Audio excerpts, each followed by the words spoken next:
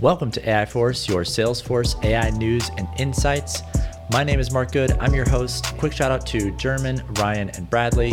Congrats on getting your GPT specialist cert. I know you're out there and enjoying Flow GPT. First up today, we're talking about an article where Salesforce talked about their decade-long journey into AI and generative AI. This was written by Sammy. And I just wanted to share with you some things that I caught in this article that were interesting to me. There was an acquisition a while back by Salesforce for a company called MetaMind. It was an AI startup that was focused on neural nets, task processing, large amounts of data, and deep machine learning. So this is now Salesforce's in-house AI team. This team is dedicated to building LLMs, and it is headed by Silvio right now. So Silvio is Salesforce's chief scientist, and he was a former professor of computer science at Stanford University. Reading into another article where he actually did a Q&A with someone and they posted all of his answers. One of his answers to a question was around the future and scope of his role at Salesforce. And one of the things that he mentioned here is he talked about the importance of creating building blocks that can be deployed into products. So I thought this was very fascinating. We know that Salesforce has been very modular in the past. I think deploying LLMs in a modular fashion inside of Salesforce is going to be key. It sounds like that's the path that they're headed down. It sounds like the team is on the right track. And with the introduction of their language model that they talked about last time, which was XGen 7B, it sounds like they're making headway. Checking into Silvio's LinkedIn, I happened to come across this post that he put out where he actually posted the early access request form.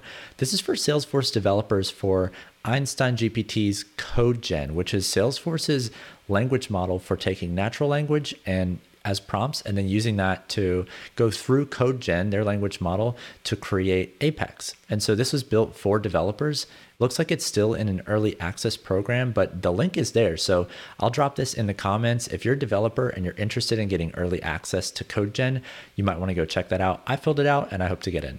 Next up, we're talking about the official launch of public GPT4 API. So this means that all those developers out there who are on the waiting list, just hoping to get GPT4 API, now you have it. Now you can go in and start building GPT4 into your products. This is a big deal because any ISVs for Salesforce who are looking at building apps now have access to that GPT4 API. Now you have a much larger context window. I think it's double, up from 4,000 tokens to 8,000. As a Salesforce professional learning prompt engineering, you're going to be using much larger prompts, or you have the capability to use much larger prompts. So this changes the way that we approach situations when we're going through our prompt engineering to get results we're looking for within AI used inside the org. So this is a really great step for OpenAI. Really glad to see the rollout of GPT-4, and it should only bring even better things for us as Salesforce professionals. Vala Afshar is an evangelist for AI over at Salesforce, and he published an article where he called out two major problems that are going to be the biggest barriers to adoption of generative AI for the Salesforce ecosystem. And the first one he mentioned really resonated with me. He mentioned the skills gap. Now, I think a lot of people don't understand at this stage what it means to have a skills gap in the AI space. Generative AI inside the org is a brand new technology, and we're just learning what skills you actually even need to have in order to be the person that adopts AI or implements AI inside the org. There are various AI tools rolling out. There's prompt engineering that's important. There's security concerns. There's all these things you have to take into consideration. That's why we have AI Force training. That's why we're trying to close the skill gap ourselves, and we hope that others will do the same. Salesforce is developing their own training and their own material and certifications. We hope to see that soon, and we hope that it helps close that skill gap. Until then, we will continue to push forward and just try to do our best to train up as many GPT specialists as possible. So we need to talk for a second about OpenAI's announcement about this thing called Superalignment. OpenAI has put together a targeted 4-year plan to acquire personnel and dedicate 20% of their total compute power towards this thing called Superalignment. So Superalignment is all about making sure that the AI that they currently have gets trained in a way that makes sure that it follows all of the principles that we lay out for it and that we get the intended results that we're looking for out of the AI. At this stage, OpenAI knows that their AI is the biggest and the best, and it performs the most, and it's being adopted the fastest and used the widest.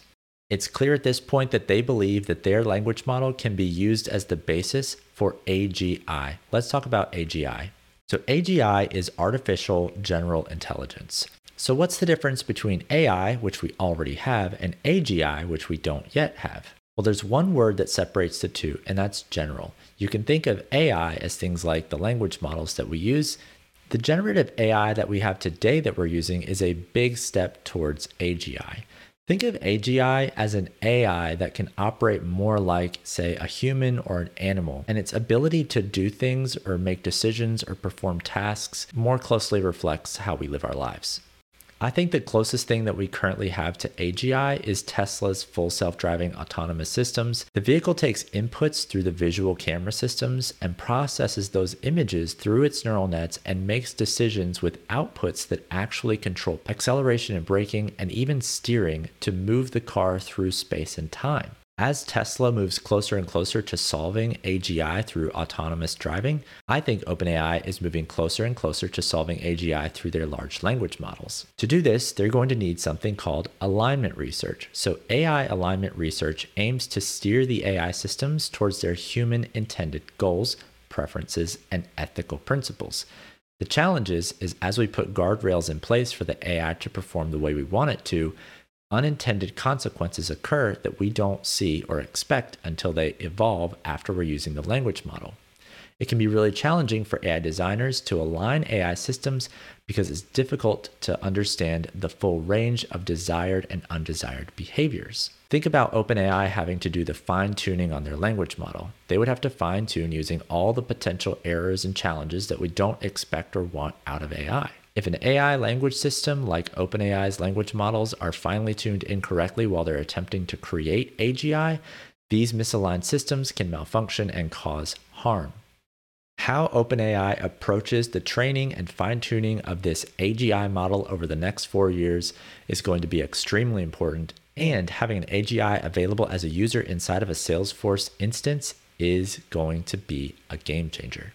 In case you didn't hear, OpenAI has officially removed the ability for GPT4 via ChatGPT to use the browsing feature. What they learned is that sometimes unintended things can happen. For example, if a user goes into ChatGPT, uses the browser feature, and asks for the full URL text, it may inadvertently fulfill that request and actually provide the full text on a page from a URL. Because of this, if you want to use a browsing feature, you'll have to transition over to Bard or Bing.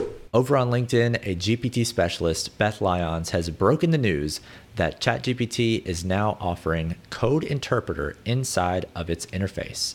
You can think of Code Interpreter as an incredible new superpower right inside of ChatGPT that actually creates, deploys, and interprets its own code as it looks for answers to solutions to your requests.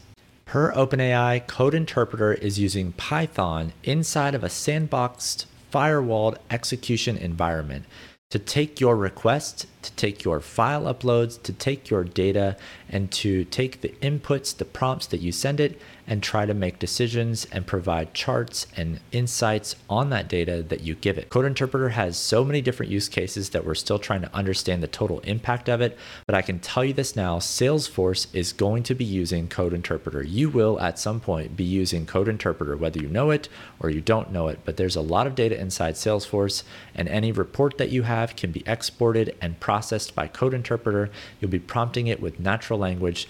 GPT specialists are going to learn this at some point. We're just starting to touch the tip of the iceberg of how Code Interpreter is going to impact Salesforce professionals. In case you missed it before, another language model developer called Anthropic had announced that they introduced a 100K context window. What does that even mean?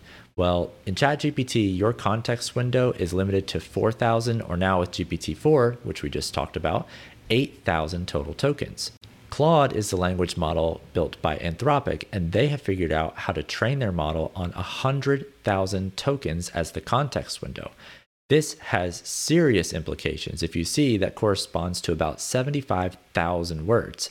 Remember all those long chats that you had with ChatGPT where it seemed to forget the original intent of the conversation? We call that drift. Inside of a 75,000 word context window for chats, your chats can go on for days and days. Why does this matter? Inside of Salesforce, we're going to be able to call different language models for different purposes. The prompts we build inside Salesforce sometimes are going to need to be longer and use much more data than that 9,000 limit window from OpenAI. And that's when you're going to call other language models from companies like Anthropic for Claude to get that much larger context window. I can't wait to see if we actually get access to Anthropic's Claude anytime soon. So that's it for today. Don't forget to check out the 3-day Flow GPT challenge at aiforcetraining.com. If you liked the video, make sure to subscribe. Thanks for supporting AI Force, and I'll see you next time.